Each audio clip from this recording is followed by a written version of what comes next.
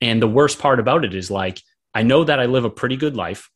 I feel like I should be happy, right? I've got these different things going on. I've wrote the book. I'm in a good job. I'm in I've got a lot of friends and whatnot, but like, I couldn't, it was one of those things where it was like, I had dealt with depression in college, and I kind of felt as though I maybe hadn't like, I don't know if figured that one out is the right word, but I had gotten past it, where it was like it had been at that point, like 6 years since my last like episode with depression. So I was like, I kind of just expected it to never come back. Right. And so here I am, like 2018, being like, I figured out this whole mental health thing. And then getting ready to publish the book and being like, oh my God, like I feel like such a fraud. Times I've related is your currency. Oh, you can spend it how you like. What's up, everybody? Welcome back to the Eat Green, Make Green podcast. This is Pat McCauley, as always. My guest this week is the awesome Brian Sachetta. Brian is a longtime buddy of mine. I had him on the show way back on episode 77, just after he released his first book, which was called Get Out of Your Head, A Toolkit for Living with and Overcoming Anxiety. And now having him on again, as he just released his latest book called Get Out of Your Head, Volume 2, Navigating the Abyss of Depression. What I love about Brian is he is just so open about sharing his experiences and his struggles. And he's a super successful software developer. He doesn't need to be writing these books, but he wants to, and he wants to share his experiences and help people. And I just so admire him for this. And I'm sure this book will be as impactful, if not more, than his first one. So we talk all about his new book and why it came as a surprise after a tough time in his life, what depression is and how to determine if it is depression or it's just like part of life, how COVID and climate change has increased depression around the world, why our ancestral brains are not designed for today's way of life, the increasing importance of human connection, what lifestyle changes we can make to overcome depression, and why all emotions, the negative, the positive, they're all part of leading a happy life. This is an awesome conversation with an awesome guy and a good buddy of mine, and we just kind of chop it up and have a honest conversation about our thoughts on these topics. So I know there's things you can take away. Please follow Brian. Get the book if it's something that interests you or something that you're dealing with yourself. And yeah, I will see you guys on the next episode. Without further ado, the one and only Brian Sachetta. Times I've related is your currency. All right, I have the Brian Sachetta back on the line. I was looking, man. You were episode 77. So people that are longtime followers of the show maybe remember Brian. We did the first episode back when I had just opened Rewild in Quincy, and we did it there. And you had just released your first book, which was Get Out of Your Head, right? Yep.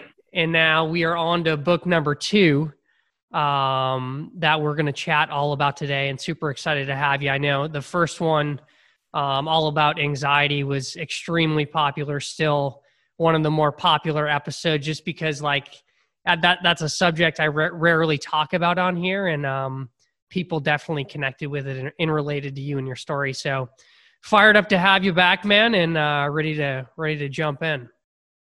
Awesome, man. I'm definitely glad to be back. It does feel like a while ago. Before I jumped on, I was like, let me listen to that episode a little bit and just try to get in the same headspace and see where we were at. That was definitely a long time ago. So some things to catch up on for sure.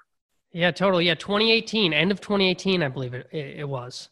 Exactly. So here we are. So anyway, man, so first book was all about kind of anxiety in your path a lot. I remember us talking about, so why the second book, and tell us what it is and kind of what people can expect as well. Yeah, definitely. So I have the books. I can show them for folks that will be on the video.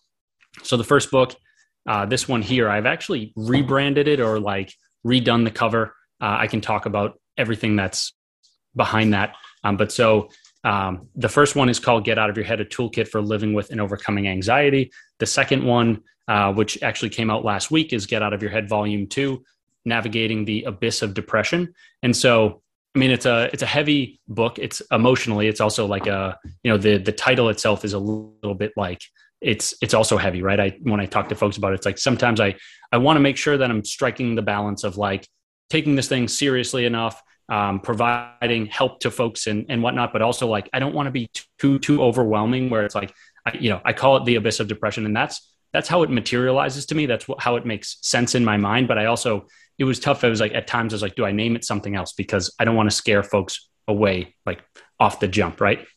So basically the journey for this one was unexpected, honestly. And, when I wrote my first book, it was like, I've dealt with anxiety for 8 to 10 years of my life.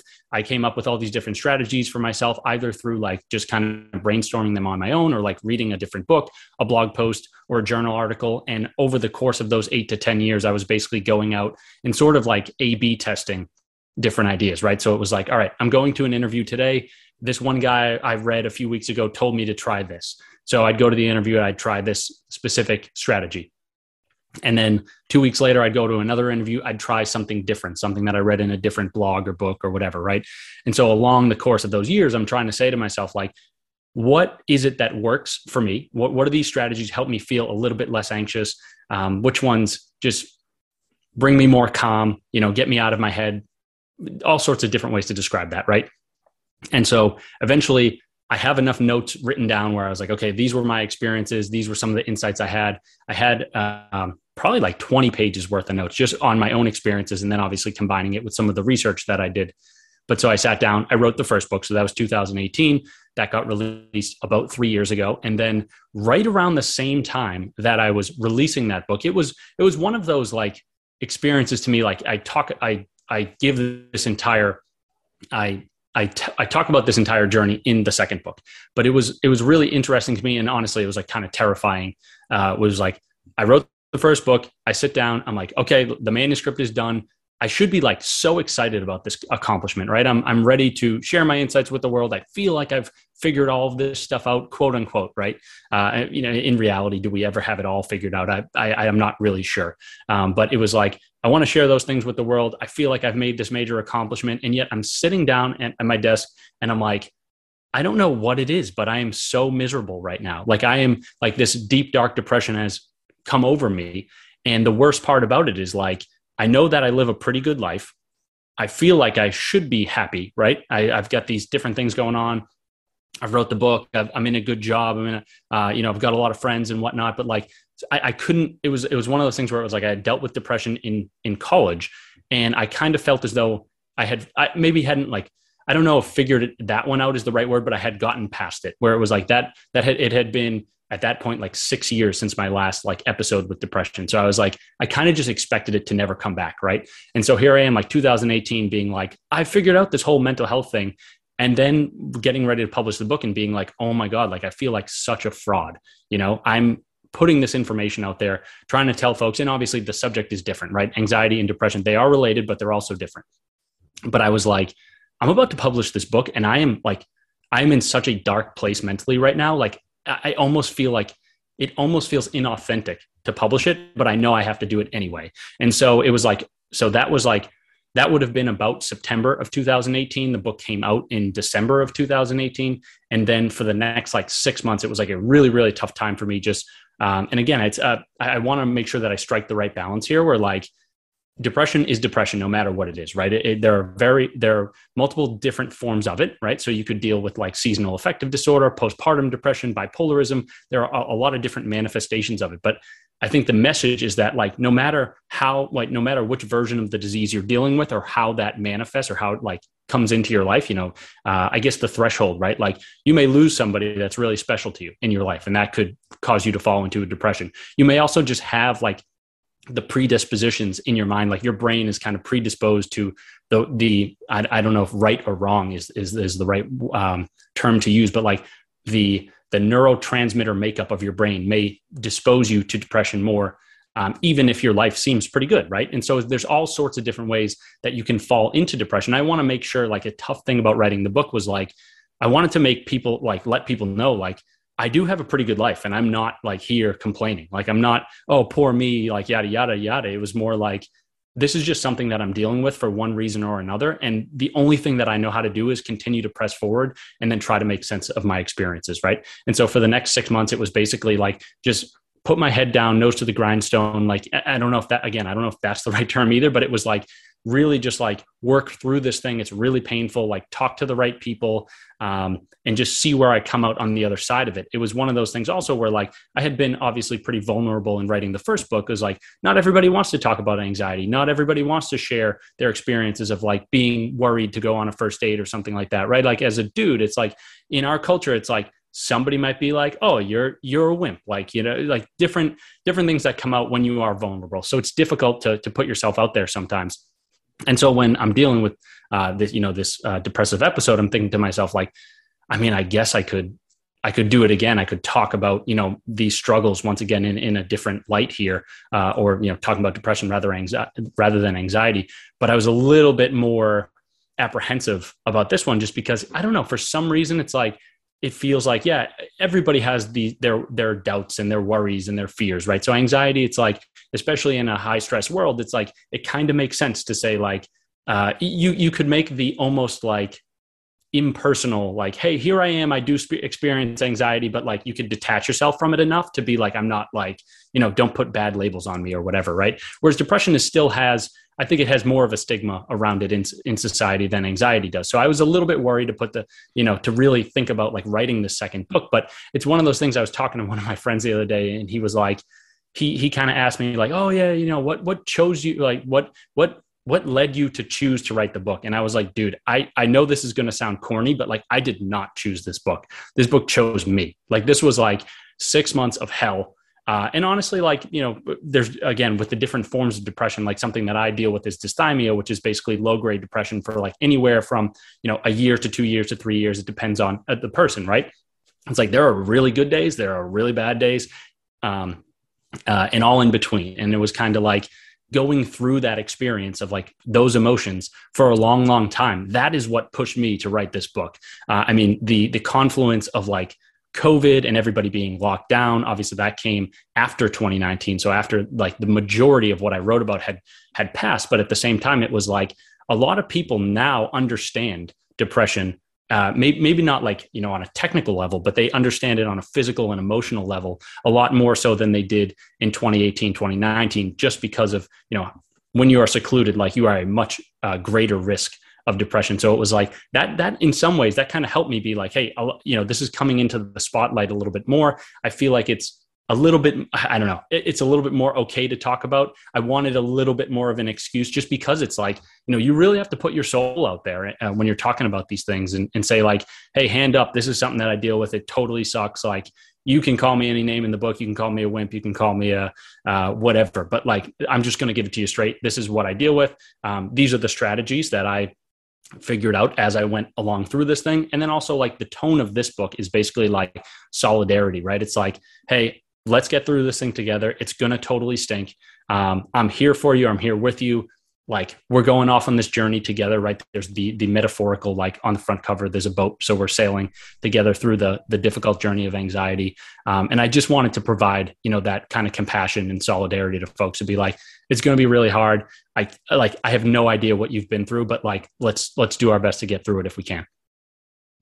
I love it. I love it. So my question as you're talking, right, is kind of like, when does it become depression, right? Like, I come from a family of, you know, my mom was a nurse. I have sisters that are nurses, aunts that are nurses, uncles that are doctors. Like, I come from a medical family, and everybody's always diagnosing, right? Everything's a freaking diagnosis, to the point where sometimes it drives me nuts, because like, I think a lot of things, and where I certainly tend to gravitate towards first, is like a lot of things are just like part of life. And then we put these like labels on them. And I think it can go down a path that is not ideal for the person when you tell a person that is struggling, for example, that they have bipolar disorder, they have depression, right? It's almost like kicking somebody when they're down. I think it maybe can also relieve the person where they're like, okay, well, at least now I know, or like, okay, that makes sense. But I guess my question is like, at what point in your opinion do you think like, anxiety and feeling down and hopelessness and helplessness and all these things actually become depression, and like, or at what point is it just like part of the human experience? What point is it diagnosed, I guess, It really is. It's a great question, and it's a tough question. I mean, if we want to be like medical about it, right, we could go to the DSM-5 and we could look in there, and they have the criteria for like doing the diagnoses, right? But I think your question is more like, before we rush to some sort of technical book or workbook, whatever it is, right? Before we go to the documentation that says like, here's exactly what you need before you can say that you are depressed, or before a doctor could diagnose it, right?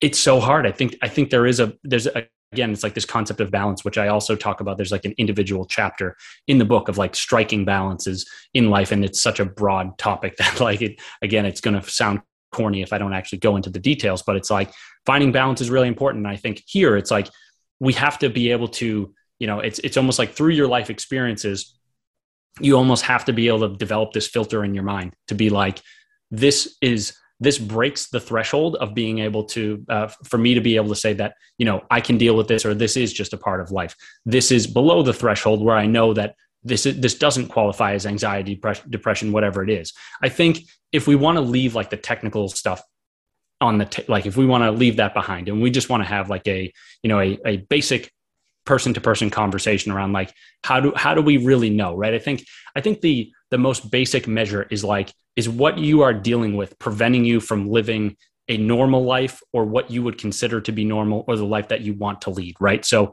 when it's depression, right? If you literally cannot get out of bed, if you cannot go to work, if you can't go to specific functions, whatever it is that you need to do in order to lead a relatively normal life, I think it warrants being able to say, without even a doctor's note or a prescription or whatever, right? Like at that point, something is going on that you need to address. Does that kind of resonate with you, or does that make sense?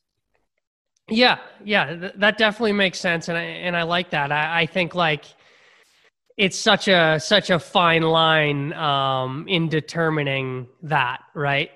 Like why can't that person get out of bed? Why can't like it's such a, I guess you'll never be in the individual shoes, and you really don't know.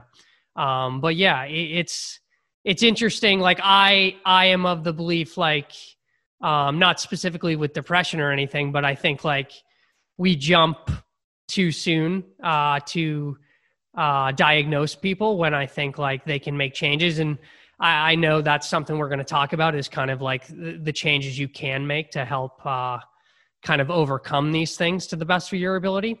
But yeah, I think it's just such a, I guess it comes back to what you were saying. It's like a self-awareness thing. And, based on your life experience, you realize when, okay, this isn't just a I'm down for a few days, or I'm down for a week, something is overtaking me here that is kind of beyond my ability to effectively respond. Is that fair? Exactly. And I think like me not being a doctor or medical professional, I think that's like the best that I can say. I mean, I would totally. I would also add like, if you're ever in doubt, go talk to your doctor, right? They will give you what they are more qualified on this subject than I am. So don't be afraid to talk to that person. At the same time, kind of the analogy you just gave of like, experiences and knowing what meets the threshold and whatnot, the thing that we've been talking about. I was talking on a different podcast a few weeks ago, and I kind of made a similar analogy where it's like, I like to run. I'll go for a 3-mile run, usually once a week or whatever, right? And I can't even think of the last run that I went on that was totally pain-free, right? You get some sort of a small cramp. So, your airway clogs up. You get some sort of like either your feet hurt, it's cold out, you get a muscle strain, something like that. And it's like, I've been on enough runs where I can say to myself, okay, what I'm measuring right now or what I'm experiencing right now, I have this gauge, and I can say, this is a small enough pain or a pain that is below the threshold, and I can keep running through it. Or this pain is something that like, I know I got to stop running, right? Like I could injure myself. And so it's just one of those things where it does come down to personal experience. And then also, yeah, like, again, I don't want to ruffle too many feathers. Like, if it's also important to talk to your doctors if you feel like that warrants that, definitely do that. But just on this basic premise of like, if you're going out running, right, it's like you have to trust your own experience and your own intuition to be able to say like, I've been through X, I've been through Y, this is greater or less than X or Y. And based off of that, I'm going to make a certain decision. If I don't know, I think that's kind of the easiest way to put it. Yeah, I like that. Yeah. And I admittedly I'm probably so far the other direction of like, everything is in your control. Like that's always like my mindset. I just believe like I'm always in control. And I know that's not everybody's mindset or everybody's experience for sure. And there's certainly times that I have not been in control. But I always like default to that just because it like empowers myself, Definitely. So tell us, you mentioned COVID. I know in the book you also mention climate change, which I thought was really interesting. Can we dive into that a little bit and kind of how that kind of all correlates?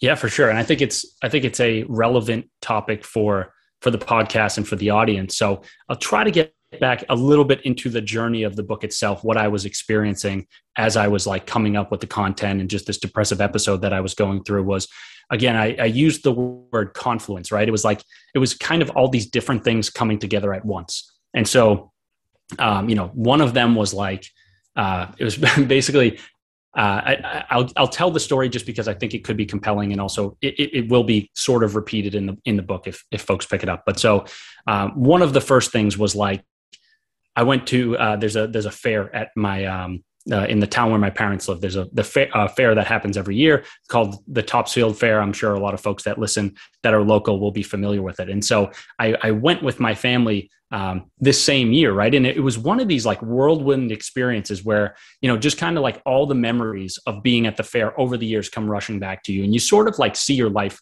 almost flash before your eyes a little bit, right? And it was this spookiness where it was like, I was with my nephew, I'm taking him on the carousel. I'm like, holy crap, like my parents took me on this carousel. And like, I remember when they took me on, I was 5 years old and he's 5 years old, or whatever the ages are, right? And so it was just one of those like, and again, I guess kind of to get back to mention what you had said earlier was like, when do we put the label on like this is a specific medical condition versus like just part of life or whatever it is? I will say, honestly, like a lot of what I went through, I think is a part of life, but that doesn't make it any easier. Right.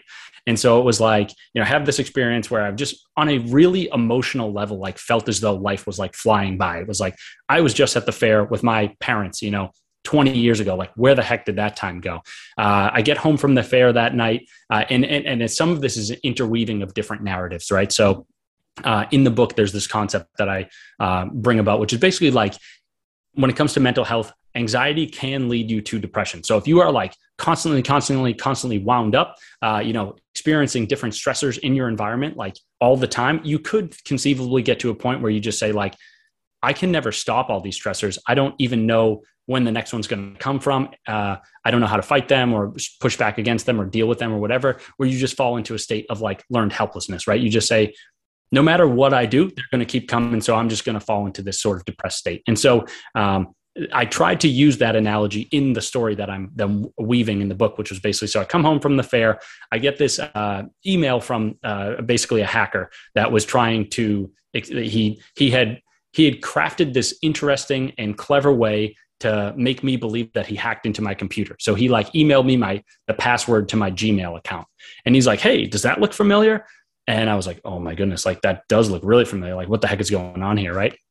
And so I'm sitting there and I'm like reading the rest of the email, and he's like, long and short, I hacked into your computer. I stole all your passwords. I've been recording on your webcam for like days and days and days. I have all the contacts from all your email accounts and hard drives and whatnot. He's like, It's like, if you don't send me $2,000 worth of cryptocurrency in the next 24 hours, I'm going to leak a tape from your webcam of you going on adult websites. I'm going to send it to everybody in your address book. So this is one of those moments where, like, it's funny. Don't get me wrong. I tell the story and I know that, like, it is hilarious looking back on it, right?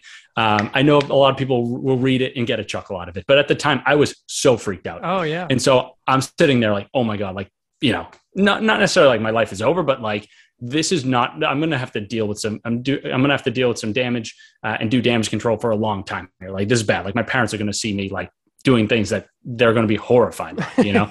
And so it basically, like, the narrative of like anxiety can lead you to depression. I got myself in this really, really, really wound up state. And I was so worried that, basically my life was almost over here. And again, like, it's so hard. I just got to take a second and basically say, like, it's so hard to compare experiences, right? I'm not in me sharing this story. I'm not trying to say like, hey, what I've been through is worse than what any listener has been through. Like, I know that most of what I've been through has not been worse than listeners, right? And I just want to say that, like, I think it's difficult if I don't make that disclaimer. It's kind of like somebody may listen and be like, oh, screw this guy. Like, he thinks he has a hard life. It's, his life is easy, right? So I just want to say that, like, I know it's kind of a random on a tangent, but I just feel like I need to say that anyway. So kind of back to the story, right? So I'm super freaked out. Eventually, I like take some time. I use some of the strategies from my first book to calm myself down.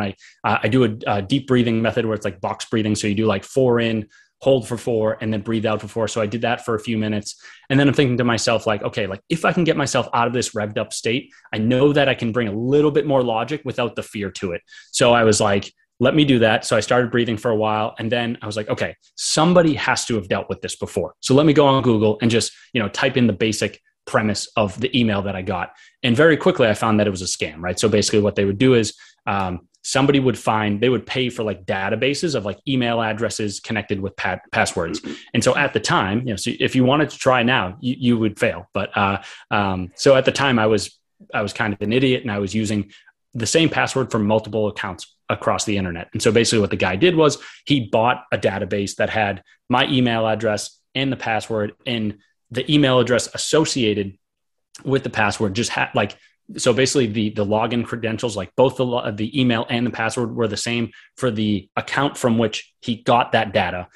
I went from this really revved up, scared state right into this article. And the dude was basically saying like, hey, I just read the National Climate Assessment report, which basically said that in the next 100 years, like, we're doing serious damage to the world.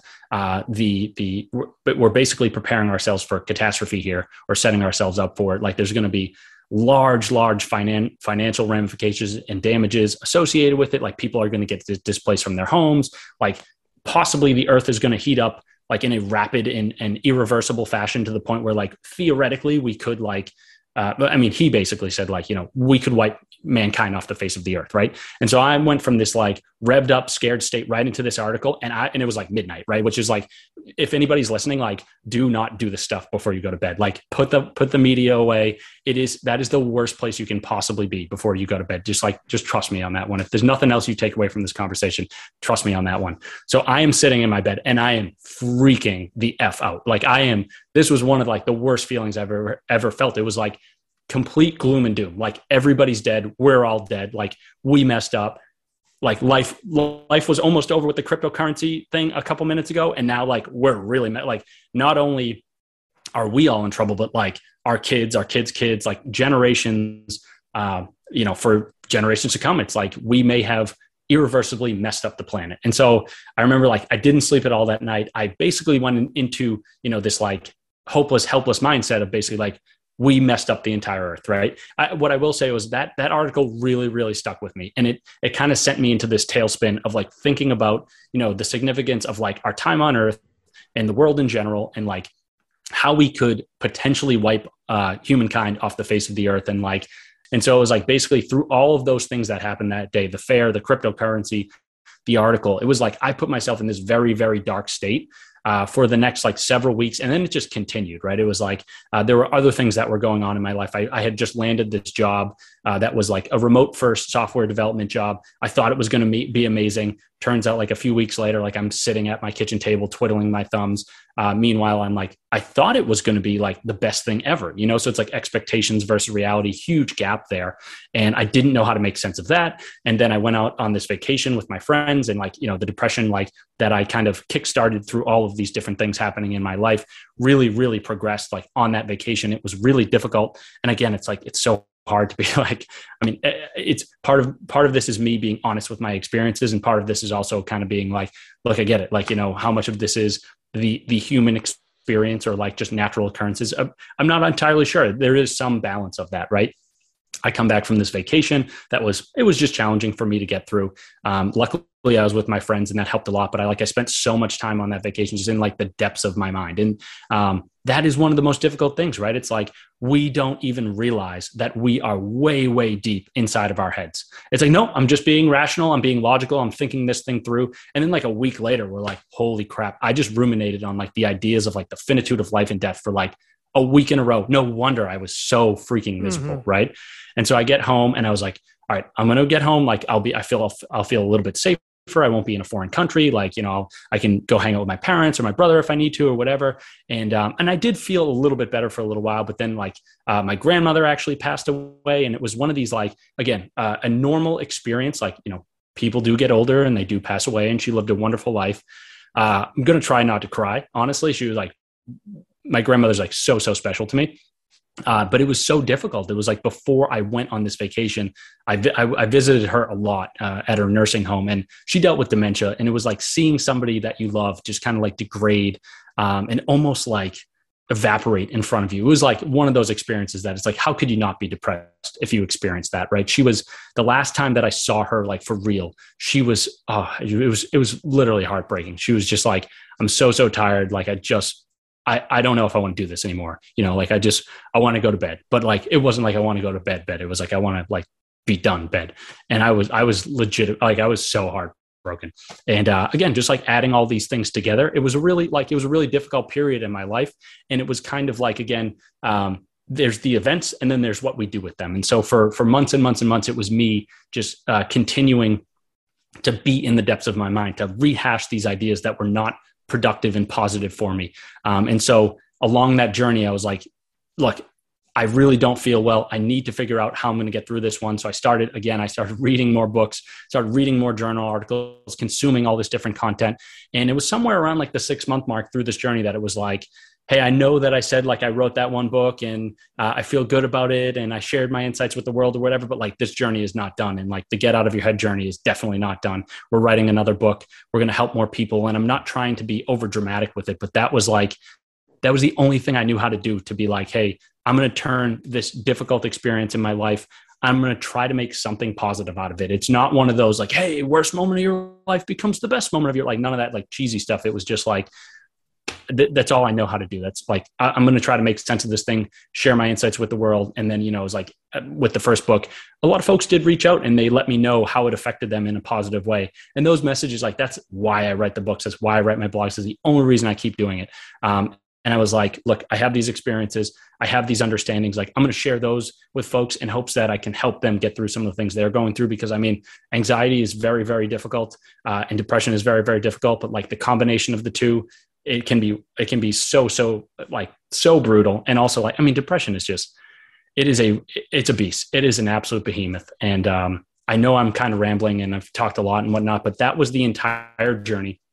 If I go back into the climate change stuff, right, it was basically like along this 6 months in. Actually, it was kind of sooner than that, but I saw like, okay, I read this article, I saw how we're messing up the planet, and I said to myself, again, I do a lot of these like calculations in my mind where I basically said like, okay, if we are messing up the planet and if I am contributing to it and I am feeling bad about that, then what I have to do is I have to like relive, you know, change my life around so that at the very least, the things that I do, I don't feel bad about, like contributing to global warming, pollution, whatever it may be. So I know it's going to sound a little crazy, but ran out, bought an electric car, started composting all my food, started flying less.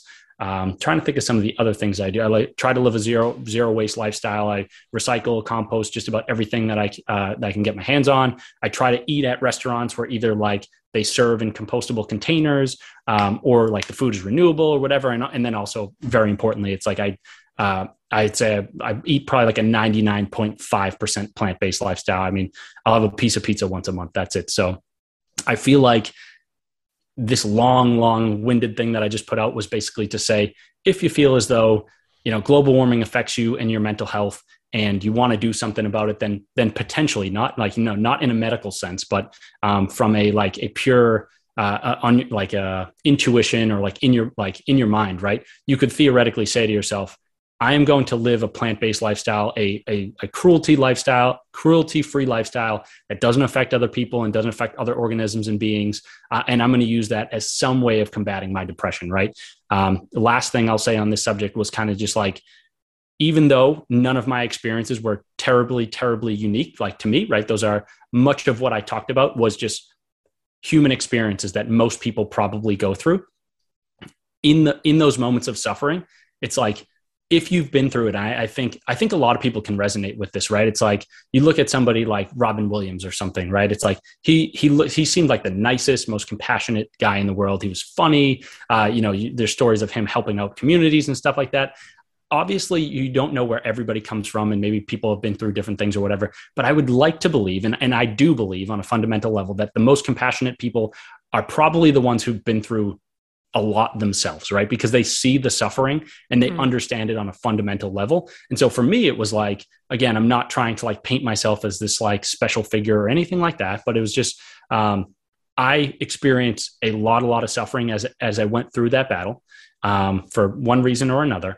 And I said to myself, like, I am doubling down on this plant-based lifestyle and this cruelty-free lifestyle, not only because I think it helps contribute less to global warming, but also because I know what it feels like to suffer. And if I am a cow, or I am a chicken, or am I a fish, or whatever it is, and I'm in a slaughterhouse, that is suffering that I could never even fathom. And so I'm not contributing to that.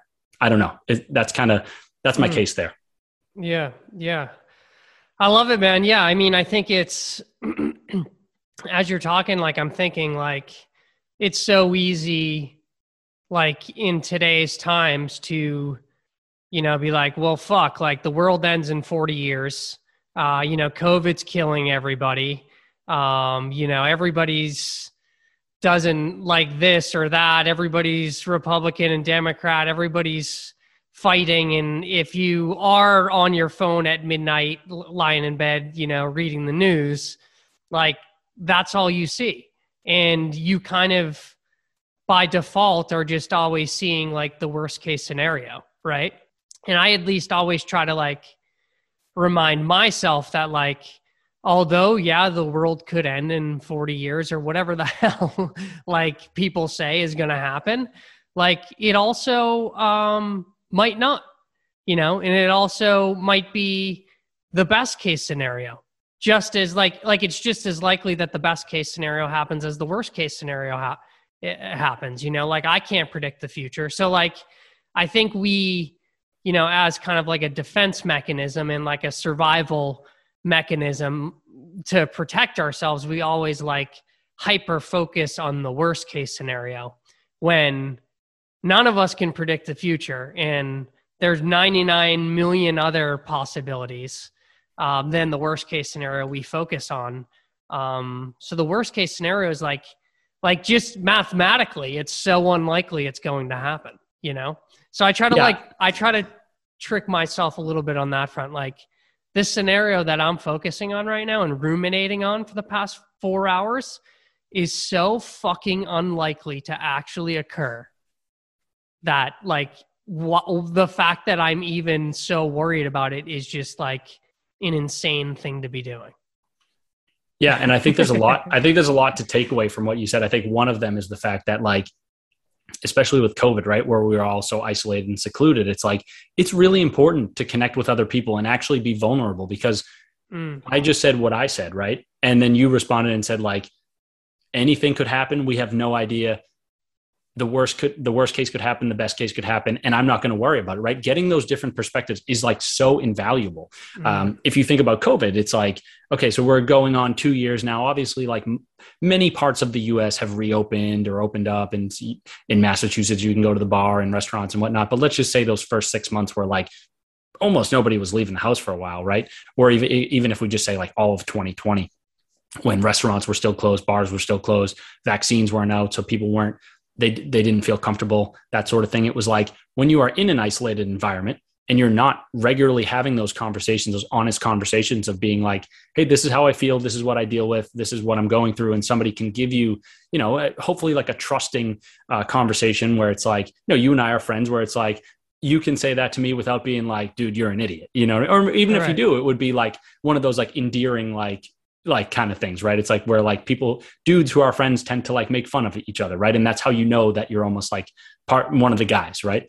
So I think that's a really important thing. I think the other thing too is just kind of in terms of like, I talk about this in the book, is just evolution and how the brain has evolved and how we, grew from, I don't get too much into like the different, what is it, like Homo sapiens and Neanderthal, like all the different, chains or like lineages. But I do talk about like the evolution of the brain. And I think one thing that's important is like, in some ways, like the mechanisms in our mind that default to anxiety and depression, like those things were meant to help us survive in a different time, in a totally different history and a totally different landscape, right? So it's like when you were in the jungle and this was obviously 50,000 years ago or whatever, it's like when you were in the jungle and a lion crosses your path. And I talked about this in the first book and probably the first podcast too, but it's like, if that lion crosses your path, the fact that you have really reactive mechanisms in your brain that like, turn on that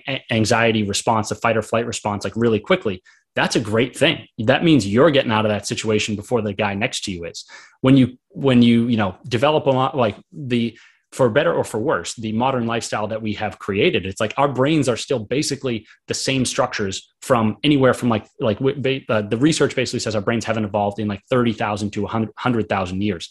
And so when we talk about like, ruminating on specific ideas and whatnot, it's like the brain has a negativity bias because it's like anything that could be dangerous enough to me that it could kill me is something that I want to avoid. Right. And so, in the 50,000 years ago, most of those things were like in the moment physical threats. It was a tiger, it was a bear, it was a lion. And I say that sometimes and do the whole lions and tigers and bears, whatever. But that was a very useful thing, right? Today, when it's like the things that scare us are like, again, it's an article that we read online, an idea we get into our head or whatever. They're not really actionable things in the moment. That makes it so that like we've created this like strange interaction where like our brains are not suited to this material. And that's why we get these different experiences in our life. It's like, we used to be anxious when we approach somebody. And I mean, obviously there's the whole, like, even today, it's like you go approach somebody at the bar, that person could reject you, whatever. But it's like back in the day, 50,000 years ago, if somebody rejected you from a small tribe of people in the wild, that meant you're out on your own in the Amazon and you're dead. And today, like we still have that physical and emotional response inside of us, but it doesn't mean the same exact thing. And so that disparity makes us feel like, oh my God, like I don't know what to do with this experience. Like why am I so afraid, so anxious when like I'm just going to, go to an interview or a date or something like that. And it's like, if we really knew, like, okay, I'm about to be in front of a bear, we'd be like, yeah, I understand why I'm totally like freaked out about this. Or, if me being isolated or excommunicated from my tribe were totally on the line right now, I would be really, really afraid of that. It would be easier for us to justify these things. Whereas now it's like one of the reasons why I think anxiety and depression run rampant is like, our brains just don't really respond very well to the stimuli that are in our environment. We don't know how to make as much sense of them. We don't know how to act on them. That discrepancy leads to a lot of weird feelings. And then we perpetuate them through our thoughts, right? It's like that negativity bias of, I got to focus on this one thing and I got to get rid of it right now. When we can't actually get rid of it, that's what leads to a lot of the mental illnesses that we face. So I'm a little long-winded on this entire podcast, but I don't know. I think it's helpful. No, I love it. Yeah. And I think like, to that point, like that's why I always like the default back to like, there's nothing wrong with you. Like this is how your body's designed to react. I know you have anxiety over this thing or you're, all tense about this or whatever. It's like, okay, like you need to understand like your body's designed to do that. There's nothing broken or wrong with you. Like that's how the system is set up. And, there's things we can do to kind of bring yourself back to a good place versus like, bam, you're fucked up. Like you're freaked out about this when like a normal person that doesn't have depression isn't freaked out about it. So I just love like exactly what you're saying. Like, no, your body's just working how it's totally designed to, like, and we just need to like figure out some tools to, better cope with it, Definitely. Yeah. I mean, I definitely like your approaches. I think you bring a lot of optimism, which is great. And I think, Yeah. kind of combining the two sides of this conversation, right? I think folks can take a lot away from that. Yeah.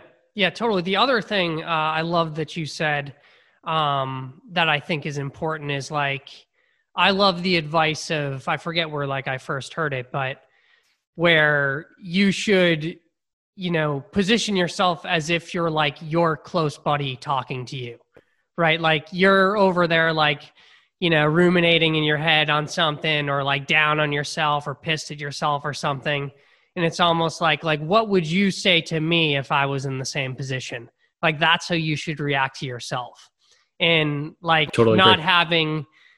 having like the friends around all the time because of the world we've been living in, like that isn't there as much. So I think that's like a cool tool I've heard as well, where it's like react the way your best friend would react to you. Treat yourself that way. I definitely love that. And I think just like a caveat or whatever is like, even as we come out of COVID, it's important to seek that out. Even like, it's going to feel as though like, hey, like, the world's getting back to normal. We're all like interacting again or whatever. Right. But it's like, the world is actually going to be a different place when it's reopened.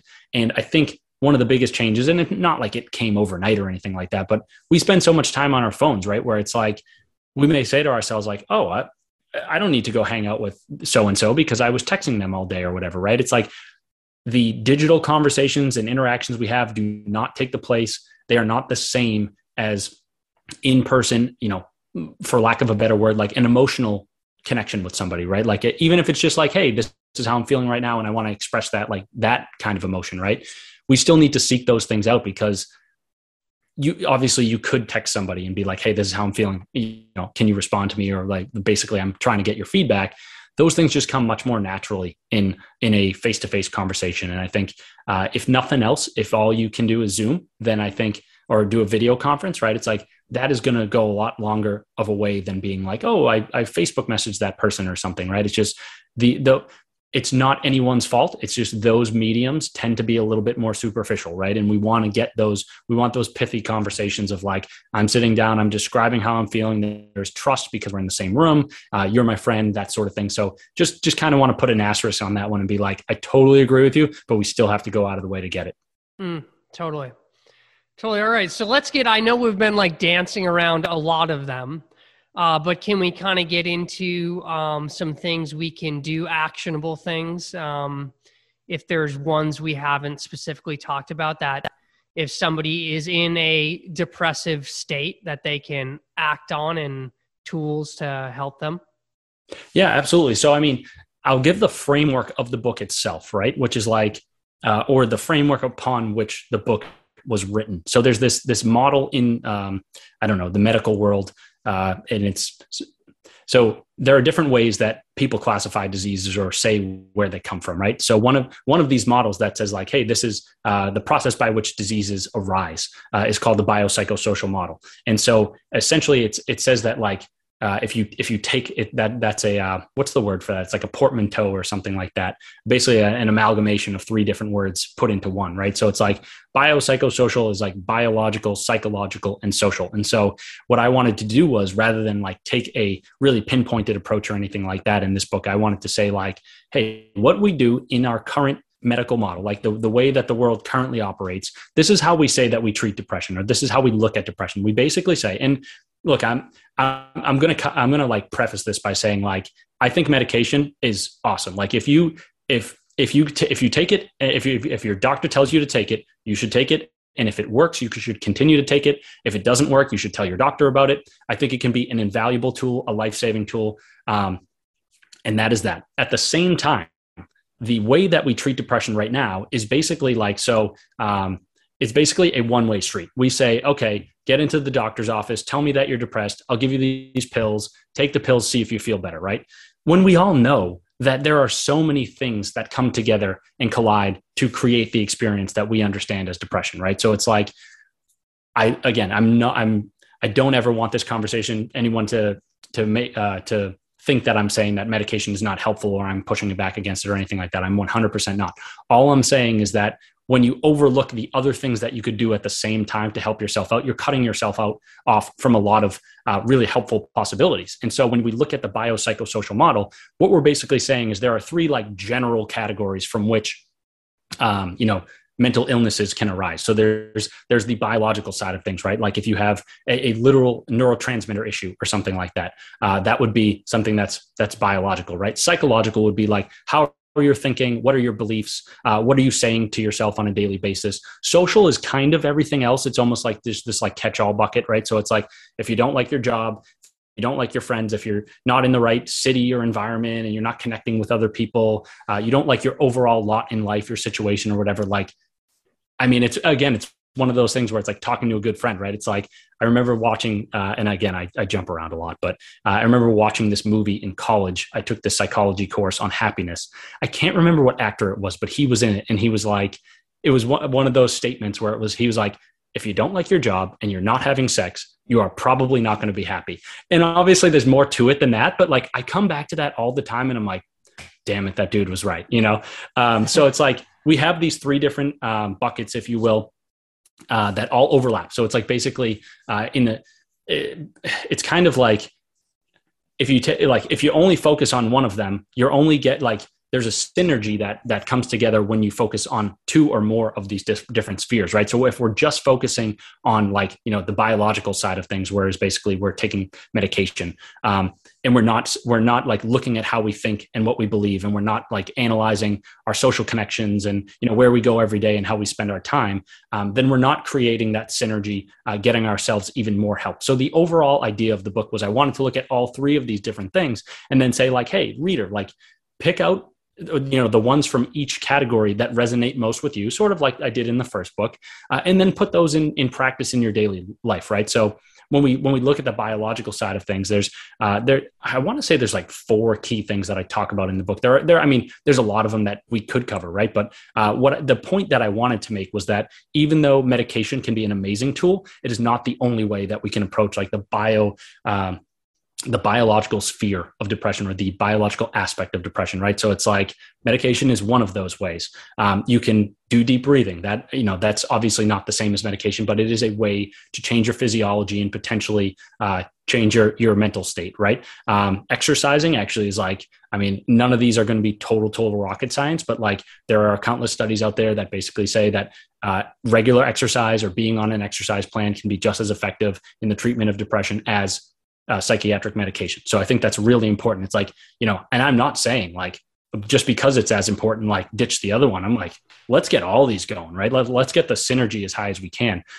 If that makes sense for you, right? Obviously. So that's another one.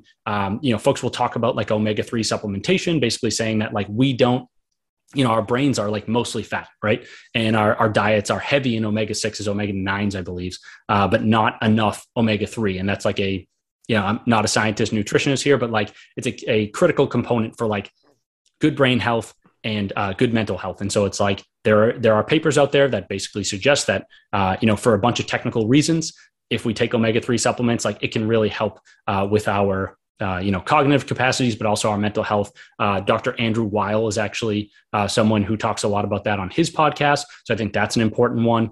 There are some small studies out there that actually say that cold showers can be helpful in the treatment of depression. And it's basically like the idea is, talking about evolutionary psychology and whatnot. It's like we have if we look back, like however many thousands of years, our ancestors used to like, so the way our brains were constructed and our nerves and all that, right? It's like in one way or another, a lot of the things that we drive to do, we are driven to find happiness. We are driven to reproduce and whatnot, because it's like some biological wiring, right? Within us, right? It's, in some ways, it's like, I'm not really making the call here that I want to have kids. Like it's built into me, you know what I mean? And so the research on cold showers basically says that like, when we went, 50,000 years ago, when our ancestors were trying to get out of harm's way and perpetuate their survival and whatnot, they had to undergo like, some stressors. And so it's like, that's one of the reasons why we like to exercise. It's one of the reasons why it can be beneficial to take a cold shower. Is basically it's our internal wiring saying to us like, again, 50,000 years ago, right? Our ancestors jump into a cold body of water to hunt fish. And so you do that over a long enough period, like a really long period of time, and possibly the brain rewires itself to say, okay, I go into a cold body of water. I am finding fish. It's got the omega-3 fatty acids. Fish are a good source of that. Again, not saying whether it's your choice if you want to eat those things or not. You can also get vegan versions of omega-3. It's up to you. But so like over time, the brain could reconstruct itself. And the research suggests that this is probably, this is likely the way that it went, was like the brain says, hey, I know that I'm perpetuating my survival by like, jumping into a cold body of water to evade a predator, to do the same thing, to get a fish, to eat. And so it's like our brains are wired to do these things that perpetuate our survival. And so today, even though it's a totally different ballgame, when we jump into a cold shower, like our skin, basically, there's these receptors on them that send electric impulses to our brains and create a slightly antidepressive experience or effect. So that one's kind of technical. I don't know if I explained it perfectly, but basically like there is some science out there that says, for one reason or another, a lot of it being tied to evolution, that you get into a cold shower, your brain is going to respond to that in a positive fashion and, potentially help out with your mental health, help you feel a little bit better. I'm trying to think of some of the other ones like those. That's the stuff on the biological side. I think before I keep rambling, is there anything you want to like, anything you had in mind when you asked the question, or anything you want to cover? I don't think so. I think that was good. And I think like the way I talk about those things are like, I like the term like state change, and I like for me, sitting here with COVID, day 7 or day 8 of COVID, right? Probably the longest period of time I've gone without my normal workouts honestly probably a decade, right? Wow. Like, so I have had like this week of like very little movement, right? And I am worrying more. I'm not myself. Like, I'm just a big believer in like my normal day, right? It's like, okay, wake up, workout. That's a state change. I feel good after that. That carries a few more hours. Deep breathing. All right. That's another state change, right? That carries another few hours, right? All right. Hang out with my girlfriend, another state change, like, interaction with a human, right? That like my day is normally filled with all these things that like create these feel good state changes. And like, I feel like the cold shower is the same thing where it's like, okay, you did something hard. There's an accomplished feeling to that. Like you stayed in that cold shower for 45 seconds. Like there's a feeling that comes with that, but then there's also the physical state change that cold brought. And then there's the feeling that comes after that where, you're having your cup of tea on the couch after the cold shower and you're banging out work and you have a fresher mindset, right? And it's like, okay, that's another state change. And then like, and if you're continuously doing those like positive state changes, it's super hard in my experience to be down and to have anxiety and to be stressed and in a depressive state. And I just noticed that so much, especially, now being in this scenario where I've been doing some of that, but certainly not the exercise, which is like one of my biggest ones. And I'm a whole different person. I honestly, I'm like, this week I've been like, man, I'm fucking useless. Like I'm not getting anything done. Like I'm so used to like performing at a certain level and being, so excited about doing all the things I am. And the only reason I don't feel that way is because like movement is not in there. So I think like, to me, a lot of it's like really obvious, but then I also don't like, I can't say I've ever been like depressed either. So like, I don't know everybody's experience, but I do know that when I am doing these physical things that you're talking about, like, depression doesn't stand a damn chance in my life, Yeah. And I think, so it was funny because I was talking about some of the strategies, and the interesting thing about this book is like, it's less in the moment, right? Like when you are anxious right then and there, it's like, that is I mean, anxiety is a state, depression is also a state, but anxiety is something that, like, just by definition, like, we can't, it's much harder to be anxious 24 hours a day than it is to be depressed 24 hours a day, just like scientifically speaking. And also like your fight or flight system, if that thing's running 24 hours a day, you're in big, big trouble, right? Yeah, you're dead. Yeah, you're in trouble. So it was interesting. Like, the ideas that I was throwing out there, those are like, I kind of put them at the back of the book, which was basically like, hey, here are some in the moment, like, kind of quick ways that we can try to escape despair, right? The book itself is a little bit more high level and long term, in the sense that, like, I talk about going back to that biopsychosocial model. It's like, the reason why depression can be difficult to recover from, or could take a long time, right, is like, we have the biological part of our lives, the psychological, the social part of our lives, right? If where we want to be in each of those aspects is much further down or like lower than we would like to be, we have to go and rebuild all of those worlds, right? And that can take some time. And so it's like, that's not going to happen with just one cold shower, even though it might help us feel a little bit better for a little while. So it's like, biologically speaking, if I'm overweight, out of shape, whatever, like, for one reason or another, that's going to take me a while to improve how I look and feel, right? Psychologically, like, it can take time to retrain your brain to carve out, they say, like, neurons that wire together, fire together, wire together. It's like, if we've been firing those neurons with the same, thought patterns our entire lives, it is going to take a little while to rewire some of those things. So that could take time as well. And then on the social side, it's like, if you don't like your job, if you're not in the right relationship, if you don't like your friends, those things can take time too. But I wanted to put out this message of, like, to folks, like, of hope, right? It's like, just because those things can take time, like, that doesn't mean that, like, this isn't a recursive depression battle where it's like, oh, well, I'm depressed and they're going to take a long time. It's going to take a long time to get out of it. So I'm even more depressed now, right? That is not the message that I was putting forth. I don't know. I kind of wanted to put that out there, and then bringing it back to what you said, which was awesome, which you were like, state changes, right? So I come from the computer science side of things. Like, I, studied computer science in college. I'm a software developer by trade. There is the concept that I probably talked about on the first episode that we did together. And if I didn't, I'll just do a quick recap, but it's like, basically in computer science, there's this term called state management.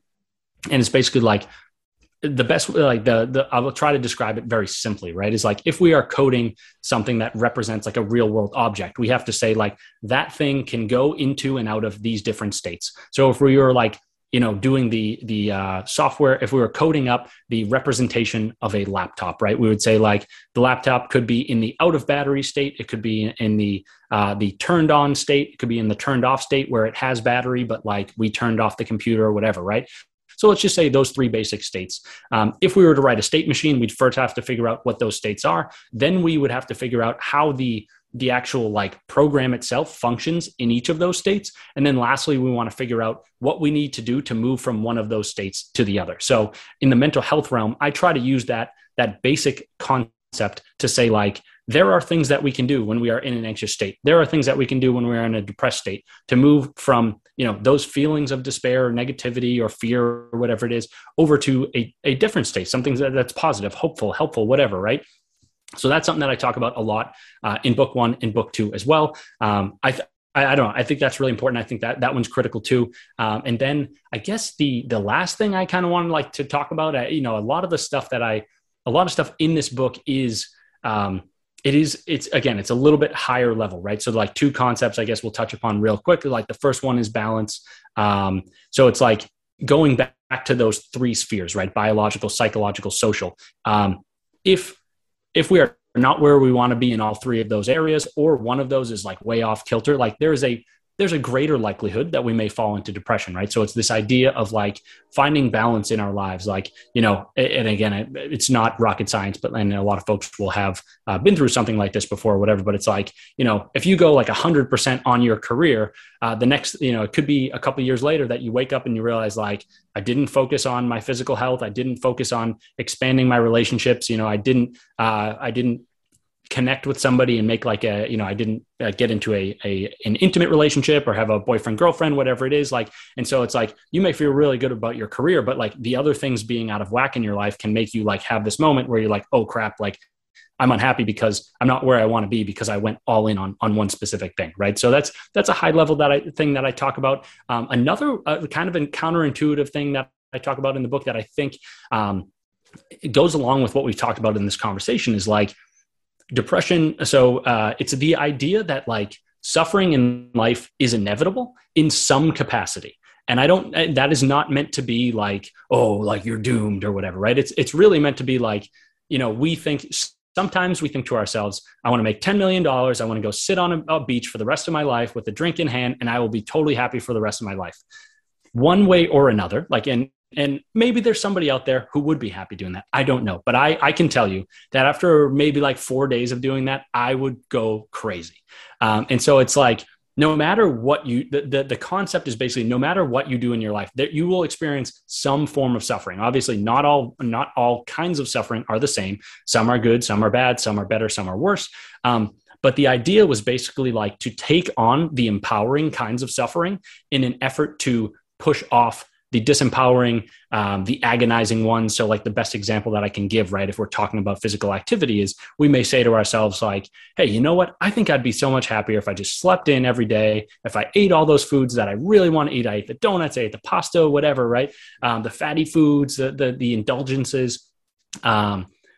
We may say that to ourselves. And then like 6 months later, we may wake up and be like, I'm fat, unhappy, out of shape, and I have no money left because I spent all my money on those like, cool donuts down the street or whatever it is. And so the idea is basically like, kind of taking the concept of balance in as well. It's like, I'm not trying to say to folks like, be super, super disciplined, only eat carrots and celery and whatever. It's like, lean into the empowering forms of suffering. So those are like eating clean, eating healthy, eating well, getting enough sleep, going, to difficult workouts and like pushing yourself through physical activity, having challenging conversations with people, like the ones that you need to have, not like just for no reason, but if it's like, hey, I need to have a conversation with my friend about a specific topic, like if they, have a drug or gambling problem, like it's like, I know I need to sit down, and that is a form of suffering, like, right? To go through that conversation, that is going to be uncomfortable. But the alternative of it is like, if I don't have that conversation, I am foregoing the suffering right now. But how big and bad will the suffering be if the problem that person is having blows itself out of proportion, and all of a sudden that person is in rehab? They lose all their money. They go to Gamblers Anonymous. God forbid something really bad happens to them. They pass away or whatever. Like, think about the suffering associated with that. And so, I know, again, this is another high level topic, but how I was connecting this one to depression, and this is its own chapter in the book, was basically like, there are things that we can't like, so basically it's like, going back to the example is, if we say to ourselves, like, I know that in order to be happy, or at the very least, like, in order to be where I want to be in life, it's going to require some amount of suffering, right? Like going to the gym every day and pushing ourselves, that is some form of suffering, right? It's an empowering and it's a good one, but it is suffering. If given the choice, I think most people, maybe not most people, but I think it's, at the surface level, just thinking about like, what would I rather do right now? Not thinking about the ramifications. It's like, I'd probably rather sit on the couch than go to the gym and do like a CrossFit workout, right?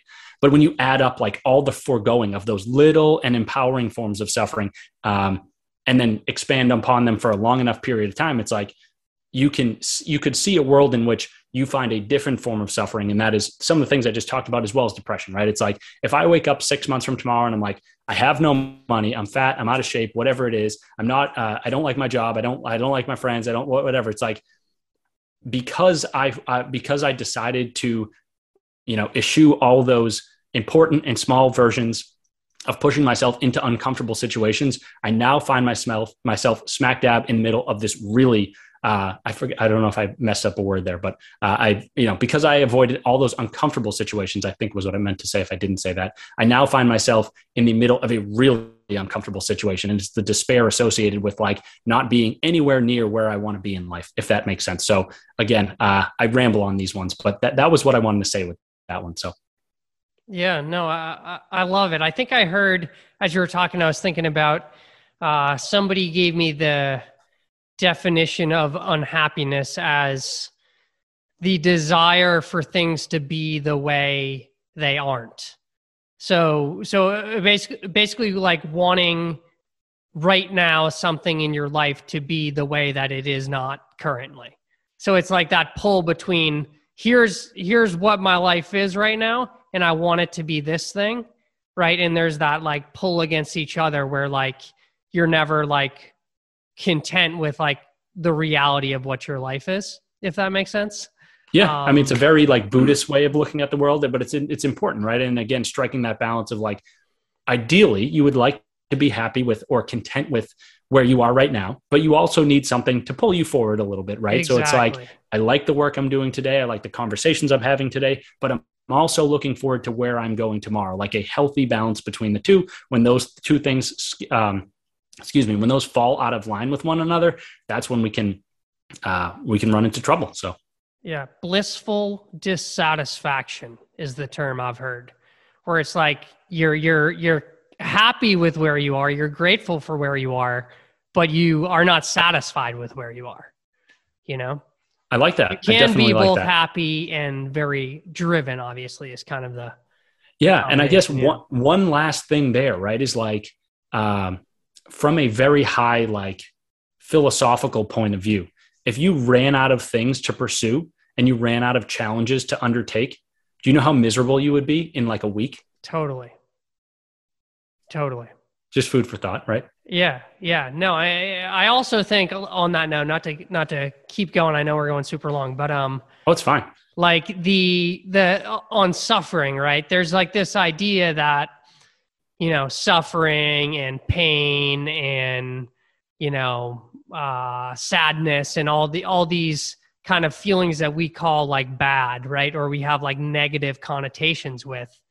There's this idea that like we're not supposed to experience those. Like if we're a happy person, like if we're a regular non-depressed person, like those aren't supposed to be like part of the human experience. Those aren't supposed to be like in your life. And I think like we need to understand that all those things are totally a part of a normal life, and suffering is a part of being happy, and sadness is a part of being happy.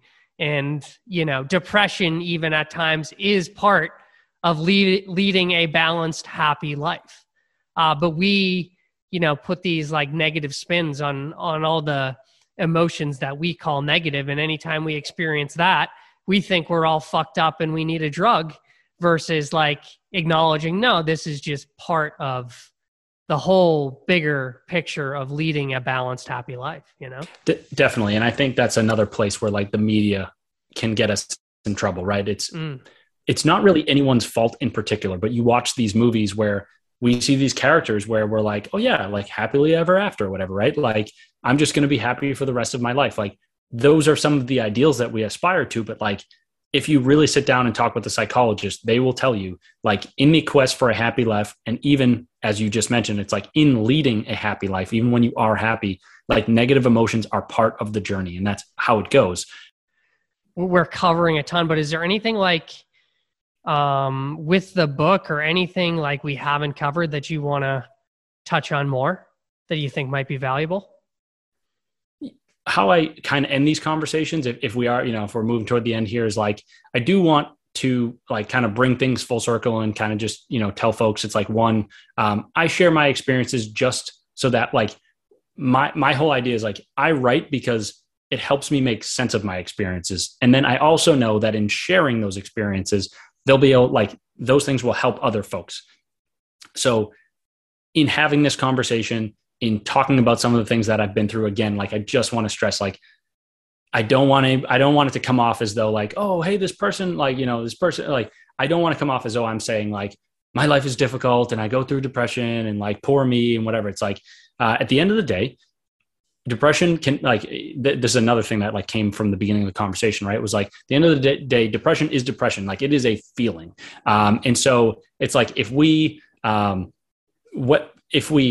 feel negative for a really long period of time, like, no matter how it manifests, that can be depression, right? So it's like, if I experience depression because my grandmother passed away, somebody else experiences depression because like I'm going to give examples that might not even make sense, right? But it's like, they experience depression because they live in like a war zone, right? And they just don't know if they're going to like survive tomorrow or something like that. Somebody else experiences depression because like they don't know where their next paycheck is going to come from, or they live, they don't have job security. They live in a poverty stricken neighborhood or something like that. Like all the different reasons for depression, there are a lot of them. And I think to compare on anybody's is a bad idea, just in the sense that like, what we want to do is we almost want to boil it down and say like, we're all dealing with these really difficult and negative emotions, no matter how we come to them. And in some ways that like ties us together, right? It's like, that allows me to say like, hey, I can understand, even if I don't know the specific subject that you're dealing with, I know the emotions tied to it. And I'm not trying to say that I can totally put myself in your shoes,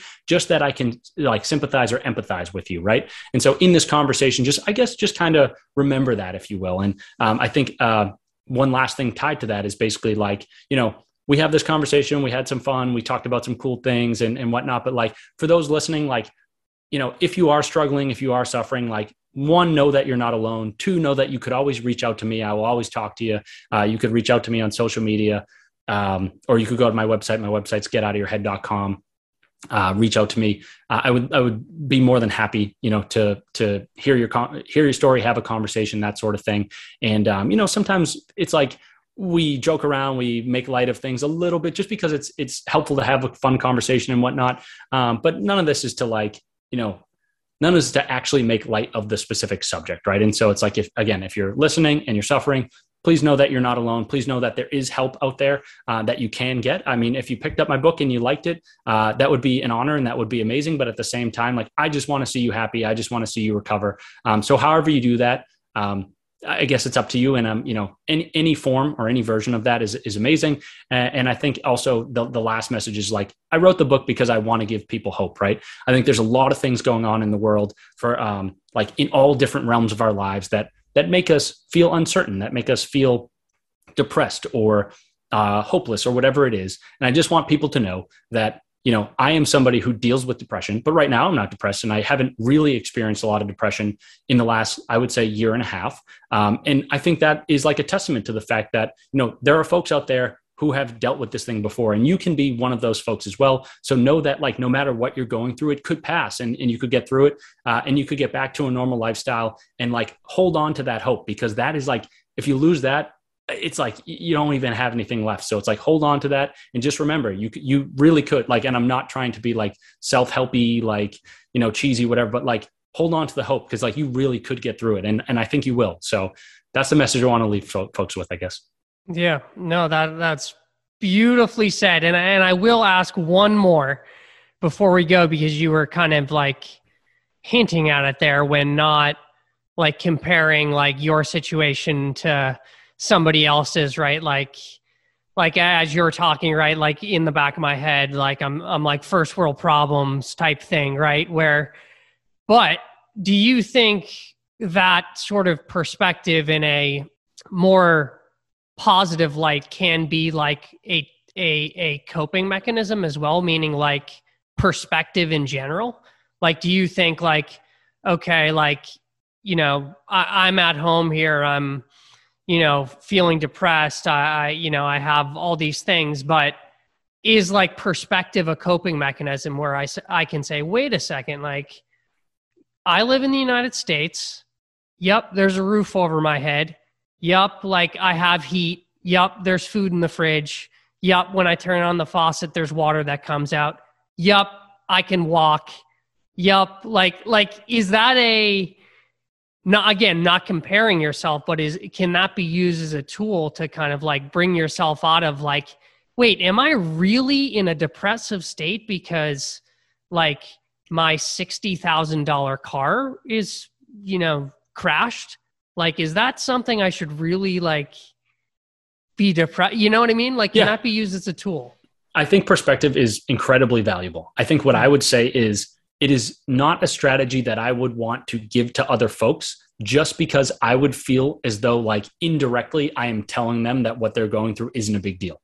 But right. I do think that when folks discover that strategy on their own, I think it can be invaluable. Like I love to use it myself, but I want to be respectful of what other folks are dealing with. Right. So like in that regard, I probably, like just me, I probably wouldn't give it to someone else. But in some situations, I would certainly hope that they find that for themselves. And, I guess the final rehash of this is like, even though we conclude that and we say it can be really helpful, it's a balance, right? There are times when it's not helpful, when whatever it is that you're going through isn't a first world problem. And, you really do need help, or you're not able to get out of bed. You feel as though you can't lead the life that you normally want to. It's striking a balance between all those things. Core theme in the book, one that I think most folks will find when they read it. But yeah, I mean, perspective is great and I love it, but it just depends on the situation, right? Yeah. I love it, man. Well, I think we covered an absolute ton there, and a pleasure as always. And we'll leave links to the book, of course, and to your website and all that good stuff. And yeah, man, congrats on another one. I know, like I said, the first episode we did was awesome, and I definitely got messages on that one way back when we did it. And yeah, this one I'm sure will be just as good. And yeah, congrats on everything, man. Thanks. I appreciate it. And I guess, again, I do these things to help folks. So I really hope that, it's not like, hey, let's do tons of downloads because it'll be cool for me. It's like, I want folks to pick up this podcast. I hope it resonates with them. And if they pick up the book, that's great. But like, I just want them to find hope and help and get through whatever they're going through. So. All right, man. Thank you. Awesome.